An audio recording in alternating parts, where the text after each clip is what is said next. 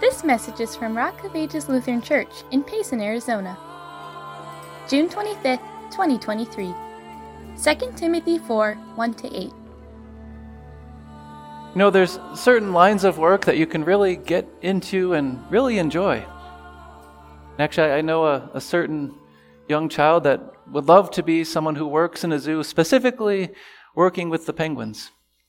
You can imagine how fun that would be if you enjoy penguins, taking care of them, feeding them, cleaning up after them. Started looking into what that would involve, and I saw this article about someone who worked in a zoo, just loved his job, worked there for many years, helping penguins, feeding penguins. He would put on what almost looked like a penguin suit of a fisher's uniform and would feed them the fish. But then he also described you have to scuba dive in frigid waters, and you have to vacuum up the penguin droppings, and you have to make sure you're there every day. Doesn't sound all that fun when you look at those aspects. But a zoo worker actually can encounter something much more dangerous. Many zoo workers are killed in the line of their work.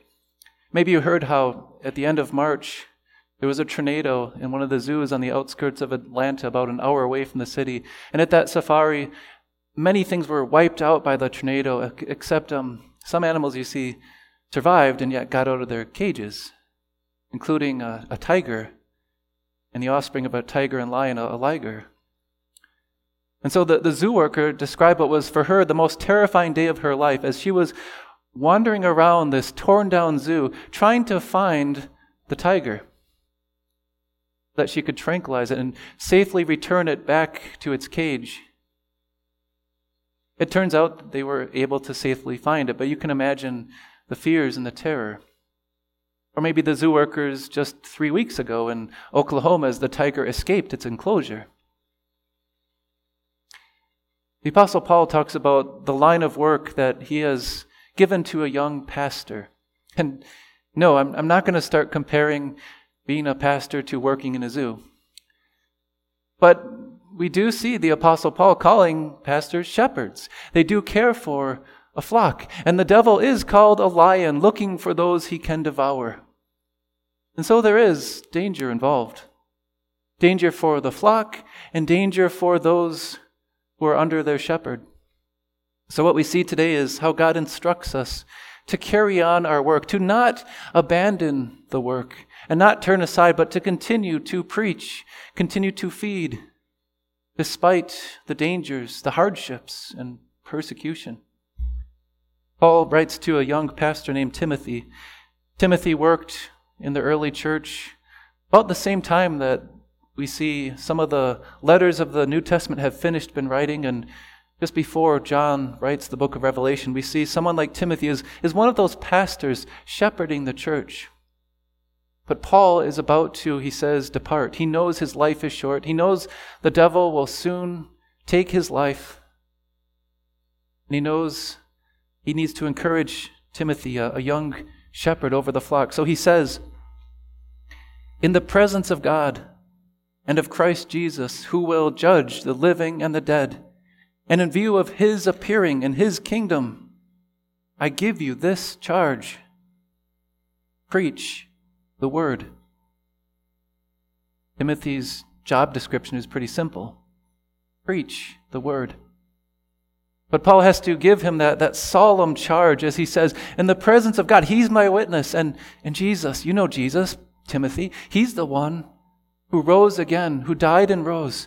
But he's coming again, and he's going to be your judge and the judge of this world. That's a pretty big, solemn oath. This is something to take most seriously. This is not simply watching over the enclosure of some shepherd flock on a hill, or simply doing a job that you're hired to do. No, this is the holy ministry. And Paul gives Timothy this charge because he has a holy service with the gospel that he's entrusted to. And we've been looking these past 3 weeks at why we call it the holy ministry and what it involves. But now we see it just boils down to this. Preach the word. Timothy is called to speak God's word to the flock. And he describes the circumstance in which that's done as he says, be prepared in season and out of season. Now, I know one translation that puts this, when it's convenient or not. It's not just merely a matter of convenience. It's when times are easy. Yes, it's easy for someone like me to stand up in front of the church when everybody's listening and to preach when everybody's quiet and paying attention. But what about when it's not so easy? As Paul says later on, when people will turn away from the truth. Preach the word. Be prepared in season and out of season. That's what God calls for pastors. You don't have a command to preach. God hasn't told you to preach the word, but still, Christians are also told to be prepared. Peter says, you always be ready to give an answer. And always means times when it might seem inopportune, or times when you maybe don't feel like it. The same thing applies to pastors. They don't just share the word when it's easy or when the flock is gathered. They do it in every season and every opportunity. And how do they do it? Paul says something that the world doesn't like to hear. He says, correct, rebuke, and encourage. When someone works at a zoo, there are times when they need to make sure that the animals are kept in line, or they have to train the animals for certain things. What about the flock of God? Yes, there are times when the flock will have someone in danger, and they'll be wandering off from the flock. The pastor's job is not to simply watch that person wander and say, well, sinners sin, or to say, well, I don't want to upset anybody. His job, it says, is to correct. And to, when someone does wrong and doesn't turn to the truth, to rebuke them. To say, no, you're in the wrong. But more than that, not just give them the law. If all a pastor ever did was give someone the law and correct and rebuke, they would be no better than someone who endangers or captures an animal and keeps it behind bars. No better than a unloving zookeeper. But they are shepherds. They not only correct and rebuke, warn of danger, they do it in love and they encourage. When that sinner turns away from their sin, they get to preach the word as they say, Christ has taken away your guilt. God has had mercy on you. You are now forgiven in His eyes. Correct, rebuke, and encourage. And as they do this, they're called to do it in a way that probably all of us sometimes struggle with great patience and careful instruction. We see the work of the holy ministry is quite simple, and yet it's not so simple. As he deals with the pastor, the shepherd deals with a flock that needs correction, rebuking, encouraging, needs great patience and careful instruction. And why does Paul have to say this? Timothy wanted to be a pastor. Timothy served with willingness. But it wouldn't be easy. He says, "For a time will come when people will not put up with sound doctrine." Paul's talking about a time that would come within Timothy's life. As the gospel spread in the early church, Timothy, the other disciples and apostles, proclaimed the truth, and yet opposition quickly arose. The roaring lion, the devil, saw the spread of this truth and didn't want people to put up with it. When Paul says the time will come when people will not put up with sound doctrine, he also means today. It's not merely that people will say, "Oh, you're a conservative Christian church. I'm going to probably just tolerate it. I don't like it, but I'm just going to kind of ignore you guys." No, Paul says when people won't put up with it. And he says, instead, to suit their own desires, they will gather around them a great number of teachers to say what their itching ears want to hear. That's what the flock craves after. Not that they are fed healthy, good food, but rather that their smallest inconveniences, their itches are scratched. Quite a picture, isn't it? That their itching ears, that the preacher comes along and satisfies a temporary itch rather than the real problem. If the flock is infested, if the flock is in danger, all he does is say, there, and scratches them to give them some temporary relief, but no real help. Sadly, that's what's going on in this world. Paul says, many false teachers. And as they gather around themselves, notice they're not sent by God. They're gathering for themselves these teachers who will itch their ears. Paul says, they will turn their ears away from the truth and turn aside to myths. A myth would be something that's made up.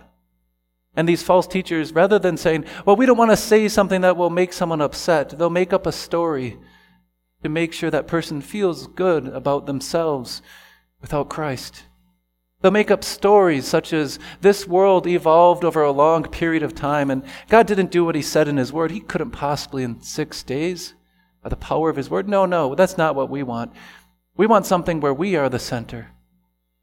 And so they make up a story and make this narrative of evolution in the process. Or they make up a story of how marriage is merely a human institution instead of the story of Scripture, the truth, that it's a God-given institution for our blessing. And with their myth, their story, they invent new ways of doing things, and they turn aside from the truth. I think all of us can identify what's going on. They're looking to satisfy the craving of the flesh. Their itching ears are seeking to satisfy that temporary sinful desire. And all of us have to confess and recognize at times we might be swallowing up some of these myths or tempted to just scratch a little bit at that itch rather than turning to the truth. What does God do when he sees the flock in danger? He gives the holy ministry. And he gives a solemn charge to the flock and to the shepherd as he says, preach the word. And he says to Timothy, but you, unlike all those other teachers around you, unlike all the other shepherds who will seek to pull you away, he says, but you, keep your head in all situations. The word literally here is be sober. Not that Timothy was going to get drunk, but that he wouldn't be carried away by all the false teachers, all the myths and ideas this world would present, the humanistic truths which were lies. Keep your head. Endure hardship. Make no mistake, Timothy. Make no mistake, Tom. Make no mistake, put your name in here. You will endure hardship for the sake of God's word. And with the preaching and the teaching of the word, the world will persecute that truth. The devil will seek to devour those who follow the Lamb of God, the Good Shepherd. So Paul says, endure hardship. Do the work of an evangelist. Yes, it will be hard work, Timothy. It's a simple task, but it will be hard. Do the work of evangelist. Discharge all the duties of your ministry. Sadly, there are shepherds who pretend and act as if they're merely zookeepers, as if they are there to make the animals among them happy and satisfy their desires. But they give them law and they cage them in, and they don't give them the gospel. And they don't lead them to the Good Shepherd. And sadly, there are those who will seek to have their ears itched, and they will seek after such teachers. And all the duties of ministry are abandoned, and the holy ministry becomes a disgrace as it's turned aside for lies and myths. But God says, do the work, preach the word. Whether it's convenient or not, endure hardship. Timothy, we see, would carry this out for many years, and he would face hardship.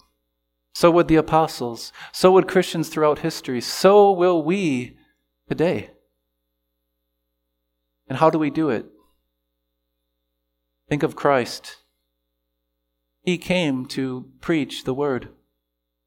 And Christ came to this world to endure all hardship as he faithfully shared the word of God. And Christ rebuked, encouraged the crowds. And as we saw last week, Christ had compassion on them as a shepherd. And we saw how Christ called sinners to serve in his ministry so that they too would preach the word. And that word is so simple. When I graduated from seminary, I don't think I'll forget what was above the chapel. It was kind of similar to these words, but it's from the Gospel of Mark. It says, preach the gospel. That's why God has holy ministers. The gospel of a Lord who came to encourage, to guide, to rescue the flock, And he knew there would be many false teachers, but he came and sent the truth that was proclaimed, that Christ endured all things for us. And even though the world hated him, he endured hardships even to death on the cross as he poured out his blood. But we're going to preach the gospel. Christ, who died and rested in the tomb, once again breathed the breath of life. The blood that he poured out for this world began pumping through his veins, his body risen as he said, "Share the good news. Your sins are forgiven. Preach the gospel to all creation." And that preaching goes on as sins are forgiven and the word goes out, despite the hardships, despite the devil's attack, as we look to Christ. Paul mentions at the end of this section that he's about to die. He's finished the race, but his death is near. Timothy didn't die at the hands of lions, but he was dragged out of the city and he was stoned to death in the end. But he too preached the word. There were other saints, someone who was a companion, no doubt, of Timothy at some point, or they might have crossed paths. Ignatius, a student of John, the disciple of Jesus. And he was fed to the lions, as well as many other Christians. As they endured hardship, they continued to preach the word. And they kept their head. And they did this with the Apostle Paul and with all believers, who says, Christ the Lord, the righteous judge, will award us on the last day that gift of grace. And Paul says he will give this not only to me, but to all who have longed for his appearing. As we preach that word and as the holy ministry is carried out, we long for Christ to come again. And that charge is given in light of his coming again, to continue, despite hardship, to preach the gospel. Amen. Where saints and angels will one day sing praises to you. Dressed in white robes of your